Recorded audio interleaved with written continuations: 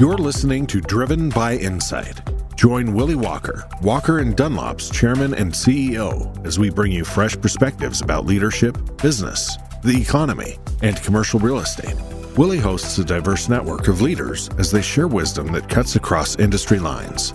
His guests are experts in their fields, from leading economists and CEOs to Harvard and Yale professors, and everything in between.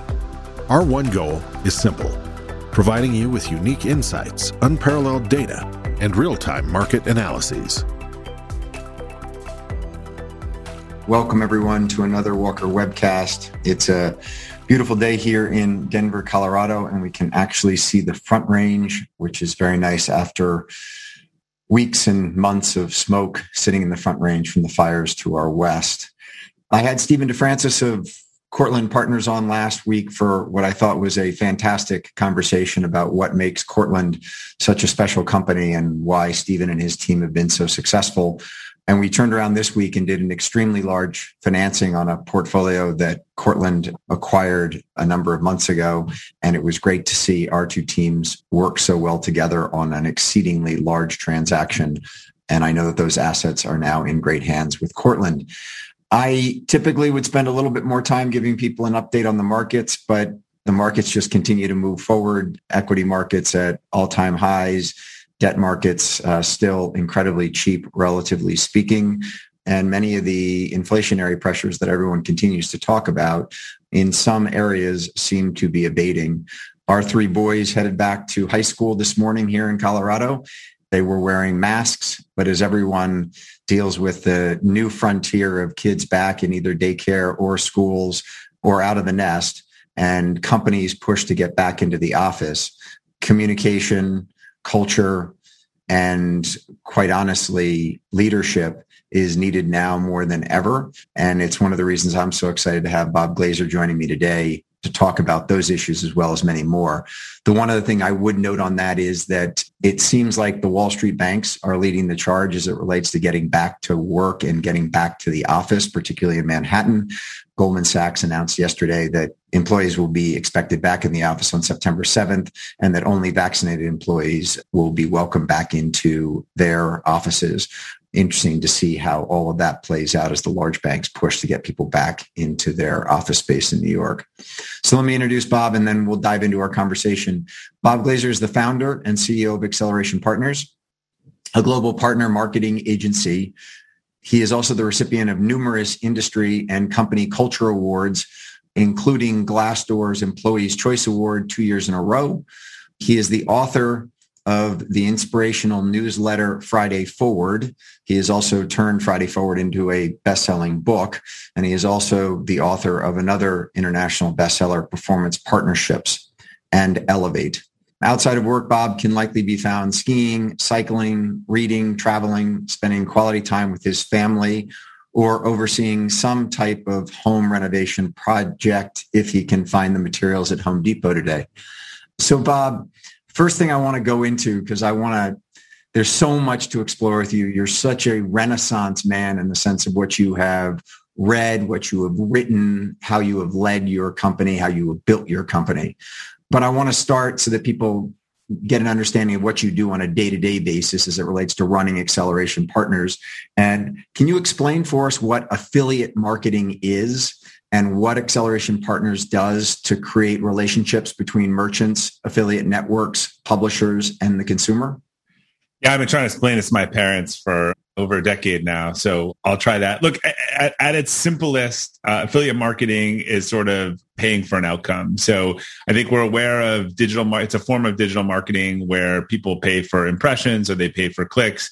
This is a form where you can get a whole bunch of partners to join your program, agree to like a commission percentage, which I know a lot of people in real estate will understand, and they drive traffic from whatever it is that they do. And when then something is purchased on the site or a service or a product, they are paid a commission. So the risk is split, but all of that is tracked using technology. And so it's a big part of digital marketing, and increasingly with all the direct-to-consumer brands who want to go more directly because you're paying for your marketing after you get your revenue. And just super simple example, you could join Amazon's affiliate program. You could be writing up on your blog a recap of this post, and link to Bob's 4 books, and you could sign up as an affiliate of Amazon, and Amazon would pay you a 5% commission for anyone you drove to buy that book from Amazon that day. And plus, if I added my groceries to the order, you'd get paid for that too. So yeah, it's just really a way to pay partners for delivering an outcome.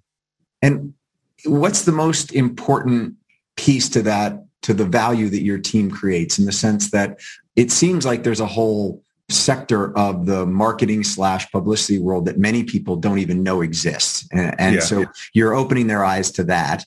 You're also having to develop content. You're also finding the affiliate networks. What's the special sauce that Acceleration Partners provides when someone comes to them and says, we at Walker & Dunlop want to head into this space?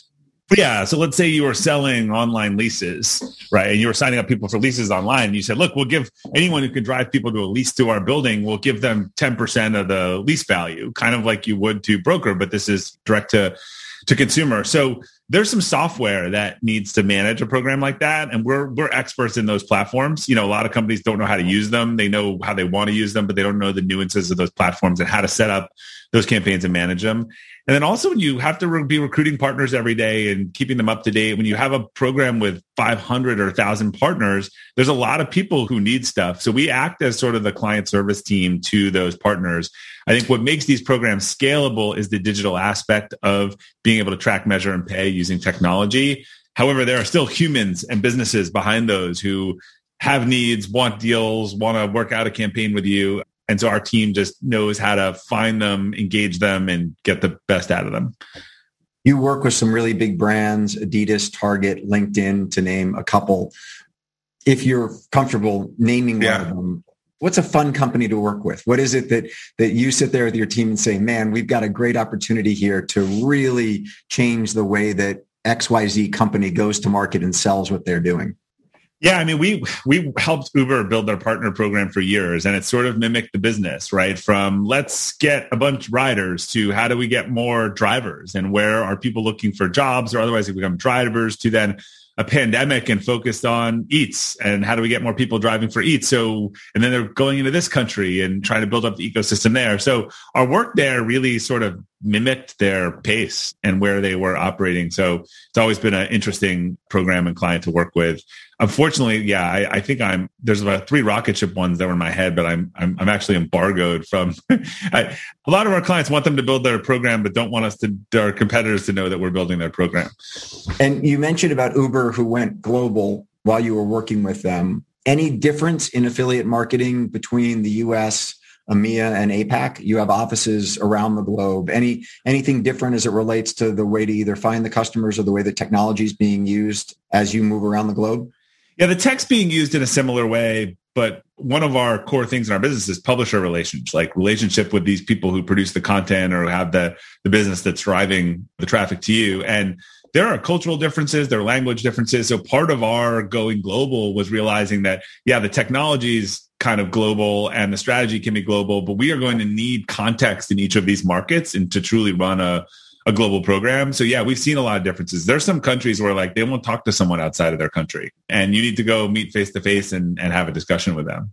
As you grew Acceleration and went global, any growing pains moving it out of the United States and going to Europe and going to Asia, and how much that either distracted you as the leader to having to travel to London to meet with your team or go to Shanghai to meet with your team? Or is it all pretty much scaled similar to when you moved from Boston to San Francisco?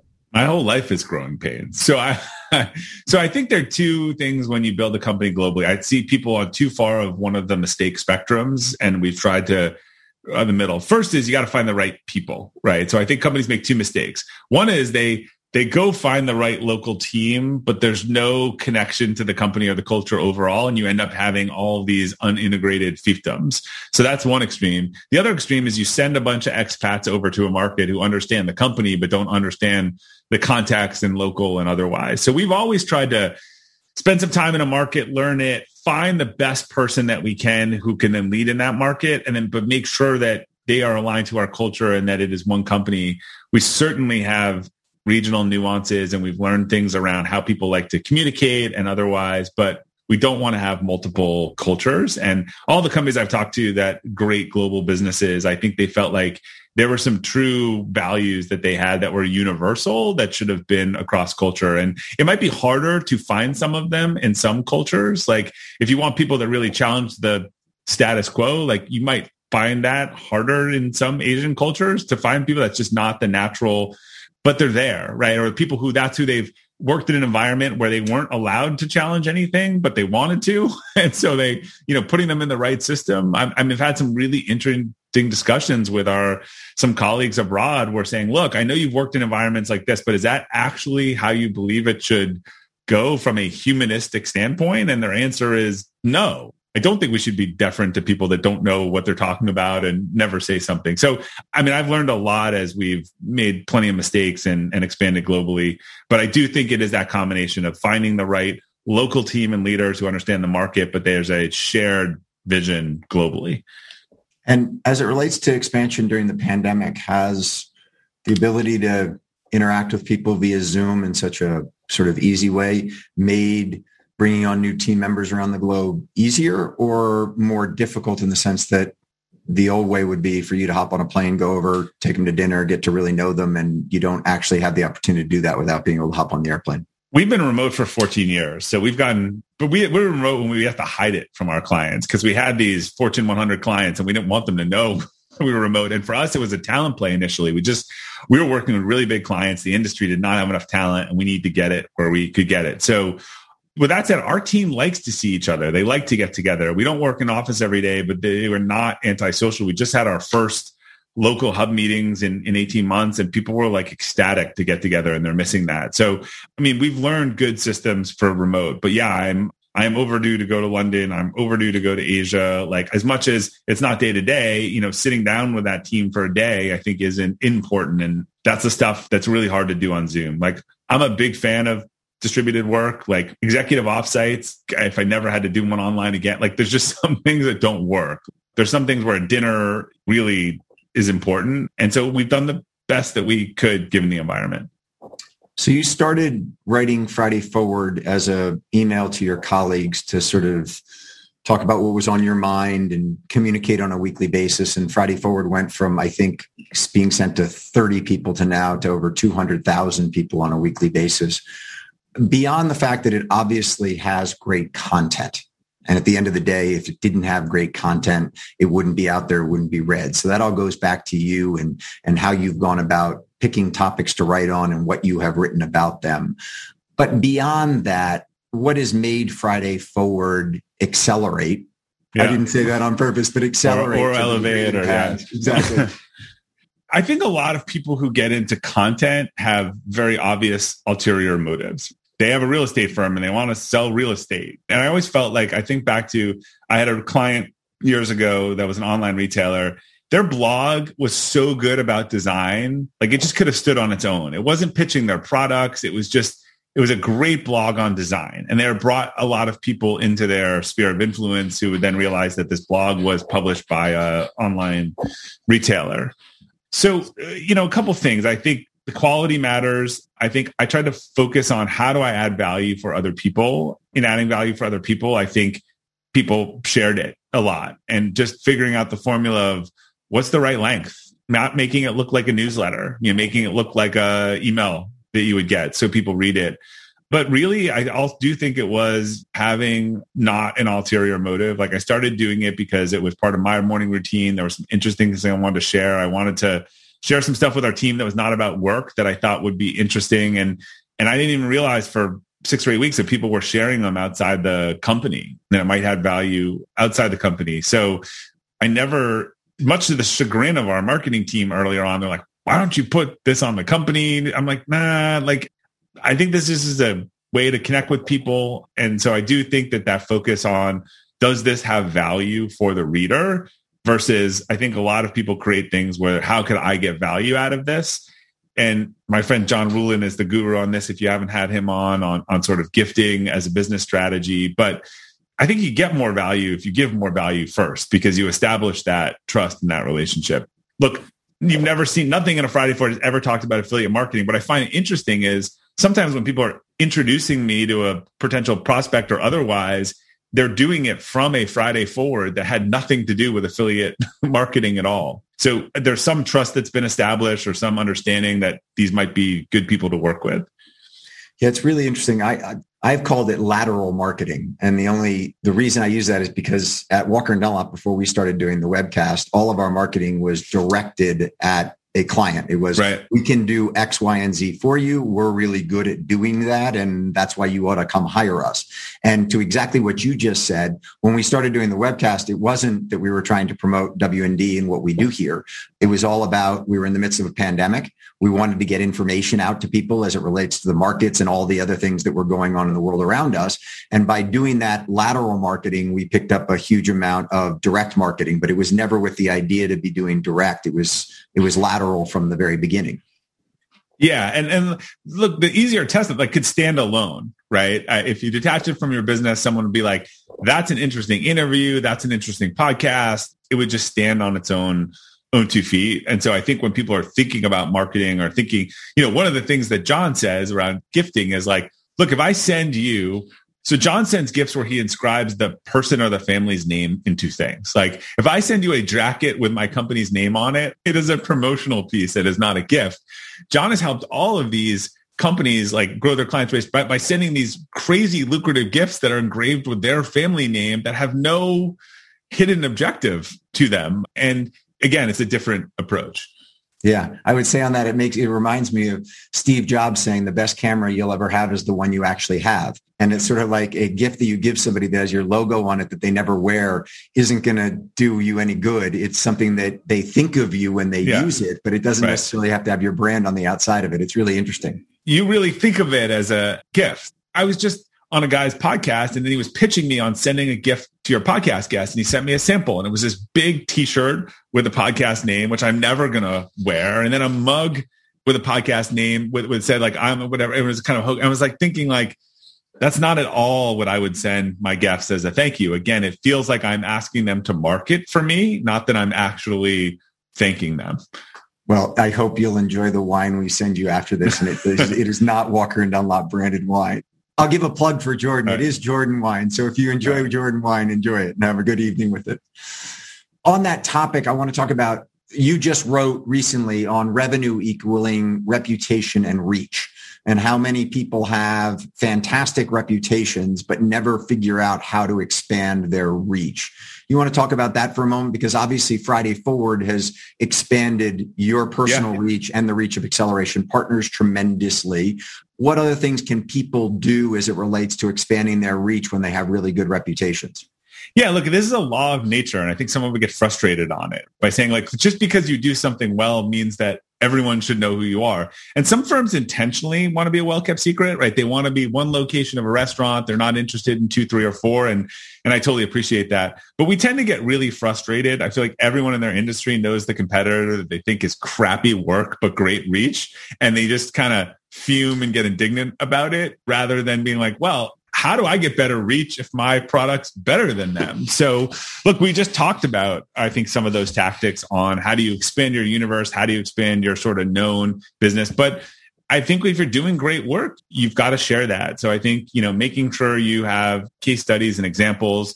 A lot of us get business from referrals and stuff. And look, I just sent a multi-$100,000 referral to someone who told me they signed the deal with them. I never heard from that person who I never got even a, hey, thanks for that. And look, these are people I think who aren't used to this in professional services, but man, that would be a better way to expand. They're really good at what they do.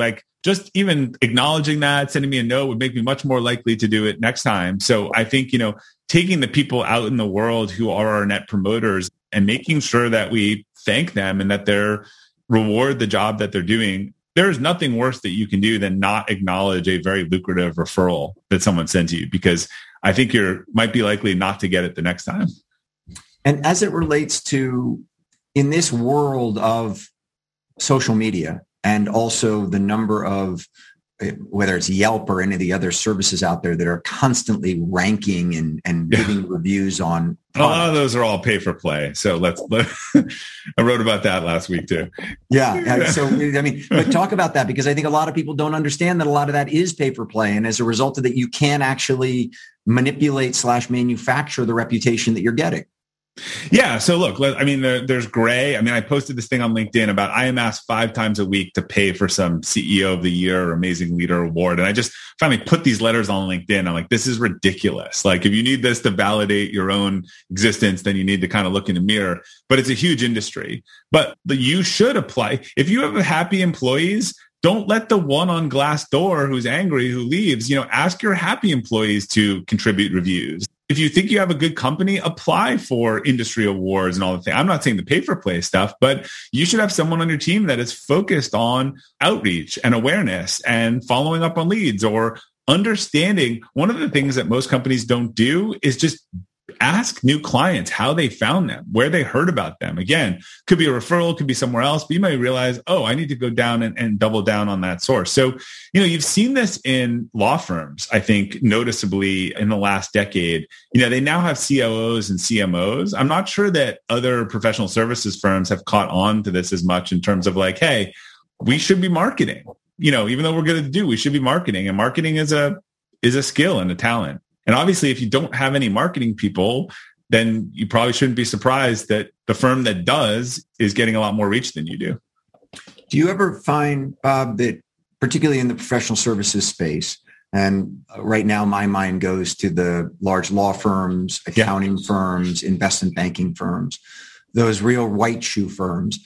Goldman Sachs doesn't even have its own name on the outside of its headquarters. You just have to show up at the building and know that it's Goldman Sachs' headquarters. And they've done a lot of marketing over the years that it's kind of a top down.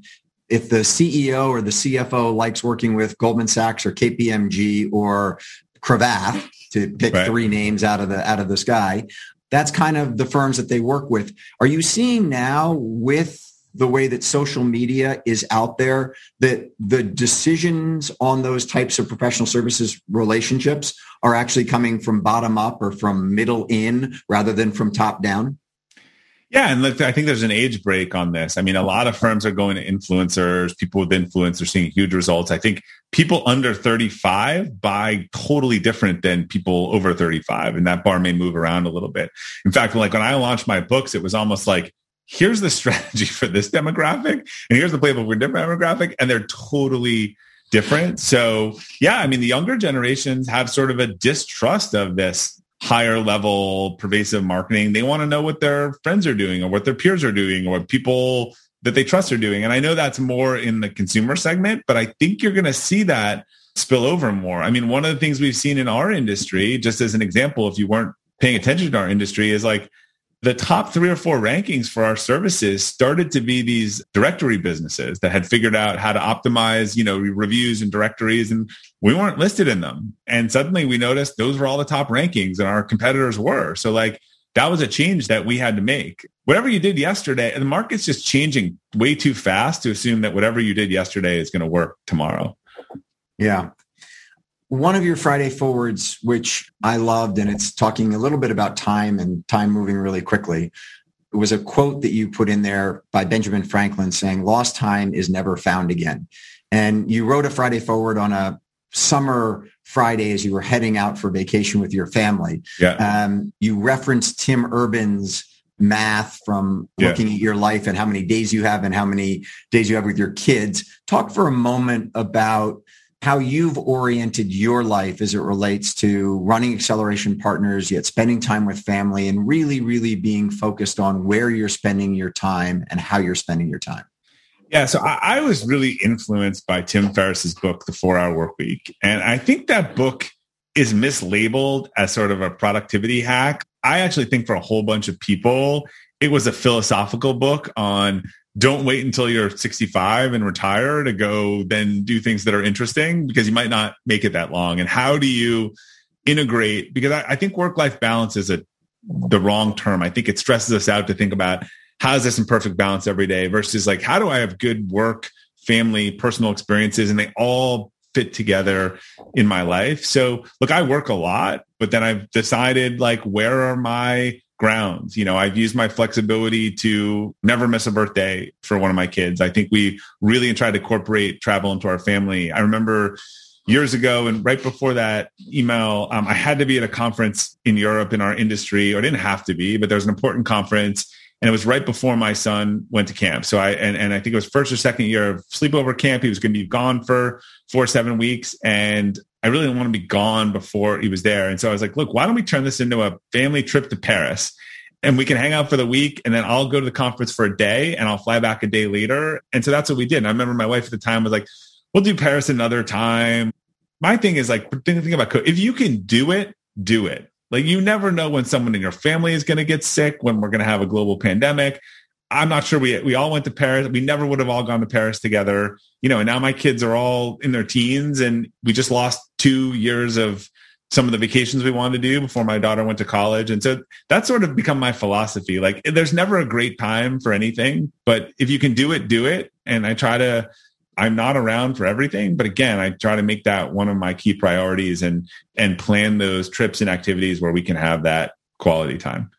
You wrote about being in an offsite where one of your team members said to the facilitators, I don't have enough time. Yeah.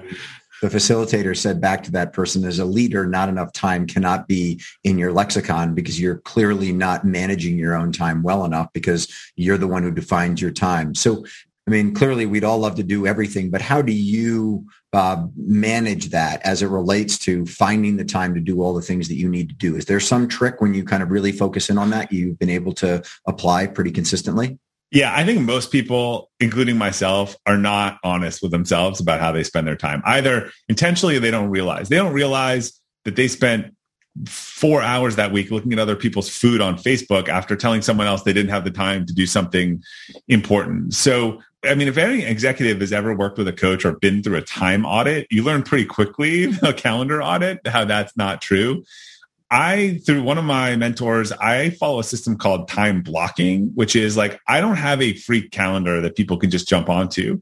I have designated what is work time, family time, exercise time to do meetings, time for this. It's planned out 3 to 4 weeks in advance of the things that are my priorities, rather than, again, if you just assume that you're just going to have this random free time to work out, you're never going to work out. If exercise is a priority, you got to calendar that in. So this notion of time blocking, like, no one is allowed to just grab time on my calendar. They can grab the time for open meetings, but they can't. I even have time that's like just no meeting. Like, this is the actual time when I have to do all the work that people have asked me to do. And it's a rare exception, unless it's like someone calls with a massive opportunity or something. I just try to protect that. So time blocking is the inverse of just letting other people fill in your calendar with their priorities, and specifically going 2 to 3 to 4 weeks out and saying, if my priority is my family, then I'm going to book dinner with each kid one night a week. We're going to book a family trip. These are all the things that are going into my calendar first. So then it's kind of the analogy of the rock and the sand in a jar, right? If you put all the sand in first, the rocks won't fit. But if you put the rocks in,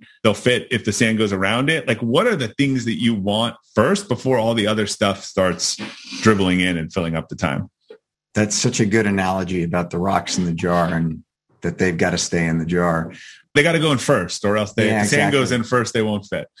So talk about your stop doing list. You talk about weeding out people and projects and clients on an annual basis. How do you systematize the stop doing list?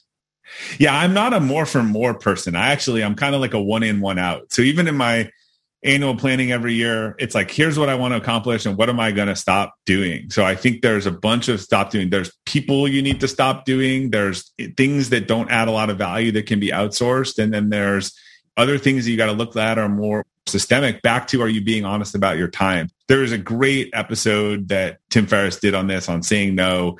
And I think, I've become a big fan of just a stop doing list. I don't assume that if I want to do something new, I can just do it. I have almost like a one in, one out rule. And I think it's a good way to approach things. And then you start to be honest about the things that you have been holding on to that probably don't serve your purpose anymore. Look, a lot of those may be people.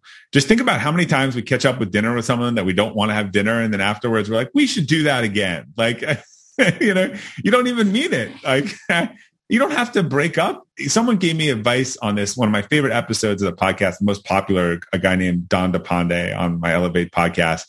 He's a Hindu priest and a Buddhist monk, and he's just listening to him talk about how he doesn't let other people take his energy is really interesting coming from that. And he's like, you don't need to blow up these relationships. You just need to stop giving them energy. Don't say stuff you don't mean. He's like, the people in your life where every time you say, how you doing? They're like, oh, well, and they list the level, whole thing of problems. He's like, I just don't ask them how they're doing. And I just found it funny to hear a monk say that. But he's like, I just don't want the drain of energy in my life. You call them, I think, energy vampires, right? Energy vampires. Yeah, that was one of my favorite Friday Forwards and also the most popular podcast. And he just has some really great strategies. And when you hear it come from a monk and a priest, you're like, well, I can do that. And again, I think I kept thinking I was going to have all these breakups. Well, it turns out if you don't try to make plans with people you don't want to get together, then they just don't happen and it just runs its course. Talk about that. When I read that, I thought you also do an annual process at Acceleration Partners focused on clients that you don't want to work with anymore. And while I'll be honest, at Walker & Dunlop, we sat around from time to time and said, gosh, I wish we didn't have to work with that client.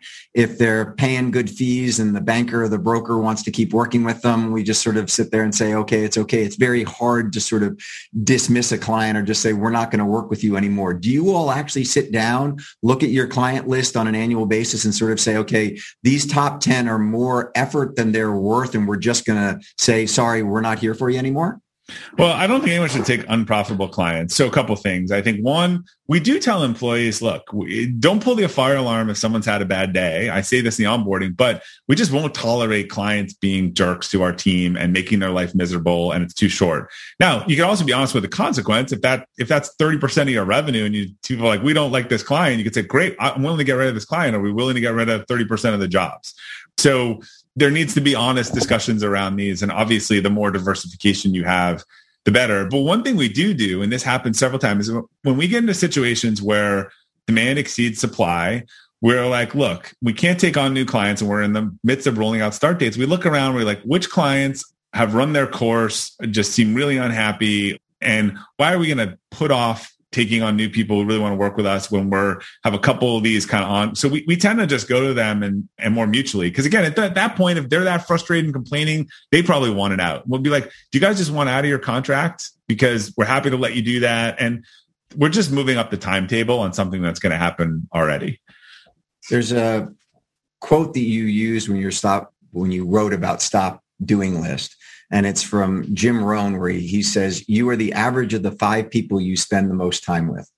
And I thought that was an amazing thing to read and think about for a moment. And obviously I sat there and thought about the 5 people I spend the most time with. When you focused on that, Bob, 2 things.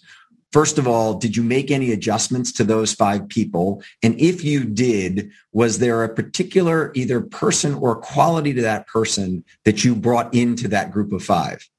Yeah, I'll be careful on answering these, but I will say that I've gotten very big on clarification around core values the next couple of years. I know it's something we'll probably talk about, but for me, that is the ultimate test of someone. Like I'm in a lot of mastermind groups and peer groups. Those are the type of group you come out and everyone is helping each other and has ideas, and you're like, I want to do more of that. And then, you catch up with someone and same complaint that's been going on for 3 years. And you're like, God, that's sort of a bummer. So that's one of my favorite quotes of all time. I think if you really look around and think about the biggest thing around behavior change and habit change is actually environment. So for example, like if you want to stop drinking and your 5 best buddies go to the bar every night, you have a very low chance of stopping drinking, right? Your willpower is probably not going to be good enough to go to the bar every night and not drink.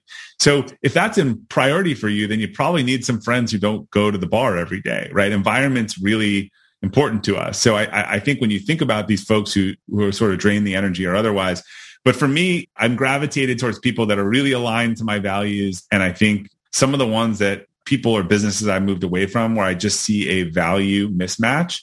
And what happens is every time I've avoided a value mismatch on a small case, a year or 2 later, it blows up into a much bigger thing. And I've just learned to not ignore the early warning signs, like particularly of like poor judgment, in someone. And, I had a situation, I think I talked about someone with one of my kids where I actually another family's judgment I just really didn't trust. And I actually thought my son was in danger one night and he wasn't, but that was the maddest I've ever been at myself for ignoring that signal early on. So in a Friday Forward, somewhat related to what we're talking about, you put a Lou Holtz quote in, which, I mean, you just talked a moment ago about, sitting down with a friend and having a friend get all pessimistic and negative on stuff and you being like, that I don't need in my life. And the Lou Holtz quote goes, don't tell your problems to people. 80% don't care. And the other 20% are happy to hear that you have them. But the reason I raise this, Bob, and want to hear your perspective on it is that in today's world, there's a lot about emotional leadership. Yep. It's been a very difficult last 18 months. Everybody is stressed out to some degree. There's kind of this survive mode that's going on in the back of all of our minds as it relates to getting through the pandemic, being safe. Who am I with? Who am I not with? Where am I traveling? Where am I not traveling? How's my job? Et cetera, et cetera. And so with that behind the scenes running through everyone's mind, it seems like everyone wants to emote. Yep. How have you worked both inside of Acceleration as well as in the clients that you've worked with on guiding leaders to both be empathetic and at the same time keep that sort of Lou Holtz quote in the back of their mind? Yeah, and the context is important here because I think leaders need to be empathetic. They need to listen. They need to understand. And that Friday Forward was actually about how do you reposition things to not be about, your problem. So, because I think it particularly in someone who butters your bread, like in a client service role or otherwise, when they're asking for more and you're exhausted, instead of saying, I just can't do it or otherwise, how do you reposition it in a way they can understand? So let's pretend I was canceling on you for this podcast last night. And I just said, hey, well, I'm sorry, but I just got so busy and all this stuff. And I know I said I do it, but I'm just exhausted and I'm tired. And I just told you all of my problems. I'm not sure that would deeply resonate, with you. You're like, look, I did a ton of research and all this stuff. But if I just change that approach about, again, why is it bad for you? So, hey, Willie, a bunch of stuff went on this week. My head is just not in it. I could go forward tomorrow, but I'm just afraid I'm not going to give you what you're looking for, your audience, right? I'm now talking a little bit more about how it would impact you or what's the impact on you, not just a list of my problems. So yeah, I think it's a balance. I think this is the hardest stretch of leadership I've ever had because I'm used to business problems are solved with business solutions. And the stress that people have and the stuff going on outside of work that's coming into work cannot be totally relieved by fixing work. Look, I've seen some gurus and stuff. Everyone just needed a month off. And it's I agree with you, but who's going to pay for that? The government's already printed enough. So if the answer is to give everyone a month off or say everyone saying, look, what I really need is half the amount of work right now, but I need 100% of my pay. There aren't many businesses' margins that can support that. So I think we need to listen, need to understand what's going on. We need to communicate really well about the business objectives. I think when things were really stressful during COVID and for a while and people were saying look, I would like to help you as much as we can. I want to give you as much flexibility. Let's see what we can. But understand, if we just go dark on this client and lose them, it is not going to make things better. Then we're going to have a whole different amount of stresses where now we don't have enough money to pay people. And I think we've needed a lot of these real discussions, but understanding the mental health is almost a requirement these days of a leader. And it wasn't a big part of their job prior to March 2020. On the flip side of how to lead through it, you wrote an article in the Wall Street Journal recently on how to thrive in a virtual workplace. Can you give people some of the synopsis of how to thrive in a virtual workplace? Yeah, so that's actually my newest book that came out a few months ago. I think it was a Wall Street Journal bestseller. There are a couple of tips both for understanding that businesses will choose a bunch of different type of workplaces, but they need to choose. At least the banks have chosen. I think everyone else is kind of being wussy, not telling their employees what they're going back to. And their employees are pretty stressed out and frustrated from it because I used to work for you in the office in Denver and I moved to Montana during COVID. And I'm not sure whether if you're going to call me back into the office and I have a job. So on the employee side, people need a couple things. They need the right setup, the right tools. I'm sitting here with a good $80 mic, a $60 camera, a light, and a green screen, that makes it look like I'm in this fancy room. So that obviously looks a lot better and more professional than being in my table with my dog, running around in the background. Employees also need if they're working from home, they got to delineate the space somehow. Like they need to set a work day. They kind of switch from Clark Kent to Superman and have different identities in the same space, or else they're going to work too much and overlook. And then they need to just find the integration that works for them. I think one of the things that people working from home are missing is this commute. And I've encouraged them to put a virtual commute in at the beginning of the day and the end of the day. Like, don't start the day looking at email, have your coffee, read the paper, work out, do something, then turn it on. Similarly, shut it down at 5:30, go for a walk, do something before you get to the table. I think people are missing that transition time. On the employer side, a lot of the principles of good management and hybrid or remote work are actually just good management principles overall. So leaders that communicate really well, that set KPIs. The biggest shift is moving from managing inputs to outcomes. We understand this in sales, right? If I say, Willie, who would you hire? Salesperson A makes 100 phone calls a day and sells $1,000 a day. Salesperson 2 makes 10 phone calls a day and sells $10,000 a day. Which one would you rather have? B. Right. Everyone in sales gets that answer right. In the rest of their business, they're focused on, well, Jane was an hour late today, or Steve wasn't in that meeting, or others, because they haven't set the outcome objectives that should make the inputs irrelevant. I think you dig into the inputs when the outputs aren't working. So if the salesperson's not selling at all, I dig in, I go, dude, you're not making any phone calls. Like, no wonder you're not, making any sales. But this is a huge shift to outcome orientation, setting KPIs, communicating, delegating better, understanding the cadence. Look, I would much rather say to everyone, here's what good looks like in all these situations. And if I can help you, let me help you. And here's the clear, but I don't want to watch you every hour of the day or kind of stress that you're into the office late or not in the office late, because then I'm rewarding salesperson A and not salesperson B. So interesting. Do you think, Bob, that having fixed cost in office space is driving a lot of corporate America's desire to get back into the office versus the softer skills of teamwork and collaboration and creativity? I mean, the fact that it's largely old males that have come out railing with millions of square feet of office space that have come out, I would say, making opinion as fact statements about remote work. So you've got Goldman Sachs, right? The CEO coming out and calling it an absolute aberration that we're going to fix as soon as possible. 2 weeks later, Goldman reports record revenue in quarter and earnings, like in the company's history, with everyone working from home. Do you think that reads a little disingenuously for the team? Now, people need to get together. There are things, if Goldman's pitching a multi-million-dollar client, they should be in the conference room. But if the junior analyst has to do a model for 17 hours that day and doesn't have time to eat or shower, does he really need to come in and do that? Or can he do it from home? Or can she do it from home? Like, I am not someone who's saying office space is going to go away. I think there are a lot of trends that are going to change how it's used. But I will say that I do respect the banks and the businesses in one sense who have said, you're coming back to the office by September 5th or you're fired, because at least they are putting a stake in the ground. McKinsey just found out that 40% of companies have not declared their post-pandemic strategy, and another 30% have been so ambiguous that the employees don't understand what it means.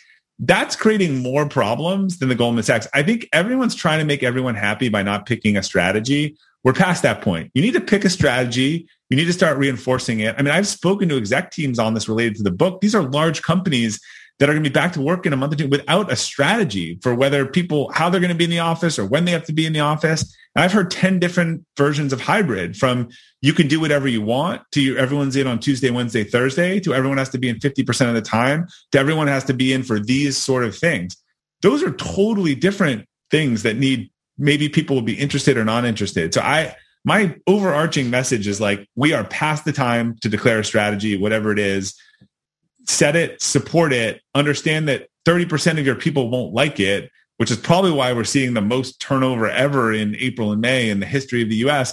Let everyone recalibrate and find the environment that they want to be on. But I think if you're going to be worse off by failing to make a decision and kind of maybe confusing and frustrating everyone, rather than being clear about, irrespective of Delta, what your strategy is going to be. I do give the banks credit. I think they're being clear. But I also think one of these banks is going to come out and be like, look, I know they're throwing you 180 or whatever, but we're 150 and you can work 50% from home or do whatever you want. And if you got to be in the spreadsheet for 14 hours, I don't care what you do it. And I think people are going to like that value proposition. It's really interesting. You did a TED talk on employee retention, and in it, you underscore communication. You underscore the Jim Collins paradigm of get the right people on the bus and get them in the right seats on the bus. Yeah. And interesting how we think about that in the sense of office space, and now the office space is actually gone. And so you can't sit there and move people around. Right. But also one of the things you talk about, Bob, that I found to be so interesting is those people who quit and stay. Talk about people quitting and staying. So these are the most dangerous people at your company. So, the people that quit and leave are the easy ones. They raise their hands and they say, I'm out. The people that quit and stay, decided that they're getting a bonus in January, they're not vested or whatever. They are like mentally done and gone from your company, but they just haven't left yet. And so they're kind of gutting you from the inside. And so that's where I think that having these open conversations, understanding that people are not going to work at your company forever, and that it's making it okay to leave and saying, look, if you don't want to work here, like we'll actually make it safe to have a discussion and talk about that. Let us help you find your next job. I mean, think about your business, right? And McKinsey's always gotten this. Like people say, oh, I want to go in-house or I want to go do something. Well, those are your best future clients. So we say to our in affiliate marketing, since we are one of the few people training a lot of folks, we have a lot of companies that are interested in hiring our employees to be their in-house manager. Those are our future clients. Now, I prefer they not all leave at once, but we said, look, if being a in-house manager is a goal of yours, like tell us. We find these opportunities. We know you're not going to stay here forever. Like if we think it's a good opportunity for you, we've gotten our employees other jobs, but that only comes from honest discussions. And honest discussions only come if you can create a company that has true psychological safety where there are not repercussions to starting those discussions. So you talk about that of if you're not wanting people to leave, but when they do leave, making it so that their transition is positive, that they're going to come back and be a client of yours. And as you rightfully say, McKinsey has built an incredible business on that. People can tell McKinsey, I want to take a year off, use your office space and go find my next gig. And they'll give them the office space and probably keep paying them in that period of time. It's amazing. But also you talk, Bob, about culture and a culture of being able to fail. And you set up a juxtaposition between Volkswagen when they had their diesel engine, both emissions failure and cover up. And then Ray Dalio and what he writes about in Principles is what he's done at Bridgewater as it relates to setting up a culture that embraces failure. Can you talk about those two ends of the spectrum, if you will? Yeah. So I'm not sure everyone knows the Volkswagen story. So I'll just give the 30-second. The CEO of Volkswagen was just this hard charging German character of no failure, excellence, etc. And what Volkswagen had promised was they were going to deliver a high efficiency, low emission diesel engine. And when the engineers did all their work and came out, they were like, it doesn't work. It doesn't work. And we could get like a little less emissions or a little less efficiency. We could dial it down, but we basically we couldn't deliver the spec. And these are brilliant engineers, but they were so scared of telling him this and figuring out how to reposition it or whatever, or solving the problem, that they put all that ingenuity into software that would cheat the system and lie. He didn't tell them to do that. The culture of a fear of failure made them use all their engineering resources to figure out how to make the engine look like it was doing something that it wasn't. And I think that's what happens in a culture of failure. Ray Dalio at Bridgewater was the opposite. So he had a guy make a multi-million-dollar mistake. And he was like, if I fire this guy over this mistake, I will never learn about a mistake again. Like everyone will cover it up and hide it. And so he had this concept of the mistake log where like every mistake, and we've adapted a version of that in terms of writing and the military after action. Like when a mistake is made or something we can learn of, everyone writes a write-up so everyone else can learn from it. That's part of our core value of Excel and Improve. So they have mistake log there, and every mistake has to be logged, and making a mistake is not a fireable offense. You should not make the same mistake 2 or 3 times because then you're not learning from it. But actually failing to put a mistake in the mistake log is a fireable offense. And I think that's an interesting, you get the behavior that you incentivize. So you just talked about core values. You've spent a bunch of time working on both the core values at Acceleration Partners, as well as with a lot of your partner firms. And you actually have I'd call it a module on your website that allows people to go to www.corevaluescourse.com and use your tool. Can you explain why you're so focused on core values right now and why you think that core values are so important given a number of the issues we just talked about back to office, about communication strategy, about why people leave companies, et cetera, et cetera? core values are your ultimate decision-making rubric for your life. Like they are the things that you should do or not do. And I think about most of us only know our core values. We can't articulate them, but we know them when they're being violated. So imagine a car driving through a tunnel, a nice car. Let's pick a nice one, a Porsche.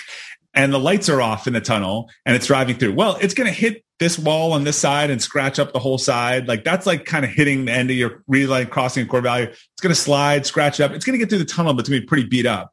If you turned on the lights and painted the lanes, you get through the tunnel without hitting all the guardrails. To me, it's the same thing around decisions you've made around people, jobs, or otherwise that are probably not aligned with your core values. When people read my bio and achievements and all that stuff, I always say almost everything on that list was after I actually came out of this leadership thing, determined I need to figure out my 5 core values, started to put them on my desk, align everything around them, make decisions based on them. I would have abandoned Friday Forward if I didn't have that list, because I would have said, I don't know why I'm doing this. It doesn't make any money. It's stupid. Not it's stupid, but I just don't and then I looked and I'm like, oh, it literally checks off every one of my core values. Therefore, it's probably one of the things I should do. So I found that's so powerful that we started with our leadership training at our company I didn't have a process I could follow. I went and found a million things and it took me 6 to 12 months and there was not a good rubric. So we started building a curriculum for our managers. And after 4 or 5 classes we'll spend a half a day helping our employees figure out their personal core values, not company, because I actually think some might realize they're not in the right company, which is probably good for them to know. 2, like if they're going to lead and they're not clear on their core values, I don't think you can lead authentically. Interesting, like a couple people have had core values of trust come up, and then you find out that leaders with trust have not known how to communicate to their team that like being 5 minutes late, missing a deadline or whatever, like permanently puts you in the penalty box for me, because and usually people who have a core value of trust had a real trust issue in their life. So it's like that 5 minutes late to the meeting is like striking deeply and putting them in the penalty box. So they actually understand these things. They go back to their team. They explain it to them, what's important to them. Otherwise, we see their performance as leaders go up a lot more. And after about 4 classes and figuring like, wow, this curriculum like really works, people were asking me after Elevate, you talk about core values, you talk about spiritual capacity, like how do I do it? And in Elevate, I'm like, well, there's this keyword that I was like, I can't really explain, like it's complicated. But I was able to take that process after we got it really good and make it available to anyone. So it's about an hour course. I think it's the most important work anyone can do, particularly around what I would call the big 3 in your life, which is your chosen partner and your chosen vocation or place of work or the community you choose to live in. I think if those are made not in alignment with your core values, they have a very low chance of success. So your book, Friday Forward, was on a Forbes list of the 8 books you should read to be a better leader in 2021. It was on that list a year ago. And it was number 1, by the way. And there were a lot of other great authors who were down below you. But you also are in great company and put a number of other great books on your website as it relates to things that you've read and that people could benefit from reading. There are a couple there, everything from Bill George's book, True North, to Viktor Frankl's book, Man's Search for Meaning, which I would say, you mentioned the Tim Ferriss podcast. It seems like every time Tim sits around and asks one of his guests what book they would recommend or what they just read, yeah. It's that book. It comes up every single time. And there are a bunch of others. Ray Dalio's book, Principles, is up there. If you have to kind of pick one, Bob, what's the one that impacted you the most? And then I guess probably more interestingly than that would be, what's the book that's not there that should be there? That's a good question. So the one that I think is pragmatically impacted me the most is on that list. Mistakes Were Made, But Not By Me, which I would say is the definitive book on cognitive dissonance. And I think we all know what cognitive dissonance is from like class or otherwise.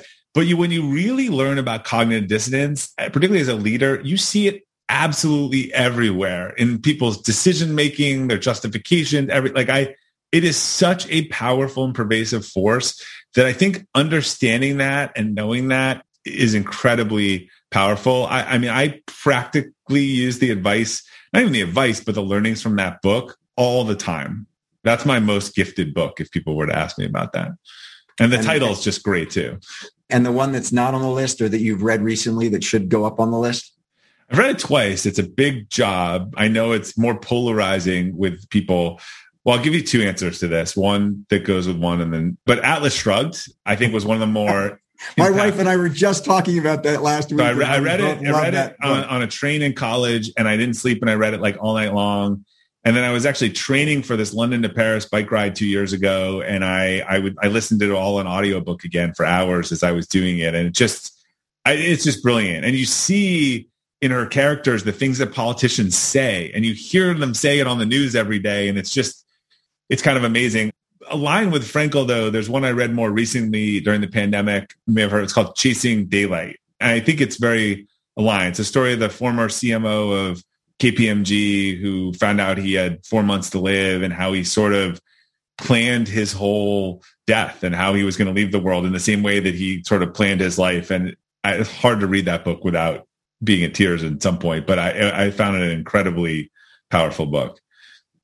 I got about another 3 pages of notes for you, but we're running out on time. I have to come back again. I have to tell you something. Usually I check the time on these conversations, and I'm usually pretty good at knowing where I am in my conversation. And today I thought we were about halfway through, and it was 21 past the hour. So I've clearly enjoyed our discussion a ton, Bob, and I'm deeply appreciative of your time. I would say, as far as things you're reading and what I'm reading, I'm right now reading Change by John Kotter, because I have Kotter on next week. And he being my HBS leadership professor, I'm really excited to kind of, if you will, turn the questions towards him after he questioned me all the time when we were in business school on various elements of change and leadership. So that should be a good one next week. And it's a great book. So Bob, thank you so much. It's a real pleasure. Problem. To anybody who wants to learn more about Bob, go to robertglazer.com, and Acceleration Partners is out there. And then also in our show notes, there will be links to the website that we talked about as it relates to creating your core values and doing analysis on that. So Bob, thanks very much. Have a great Wednesday. And everyone who joined us, thank you. And we'll see you again next week. Have a great day. All right. Bye-bye.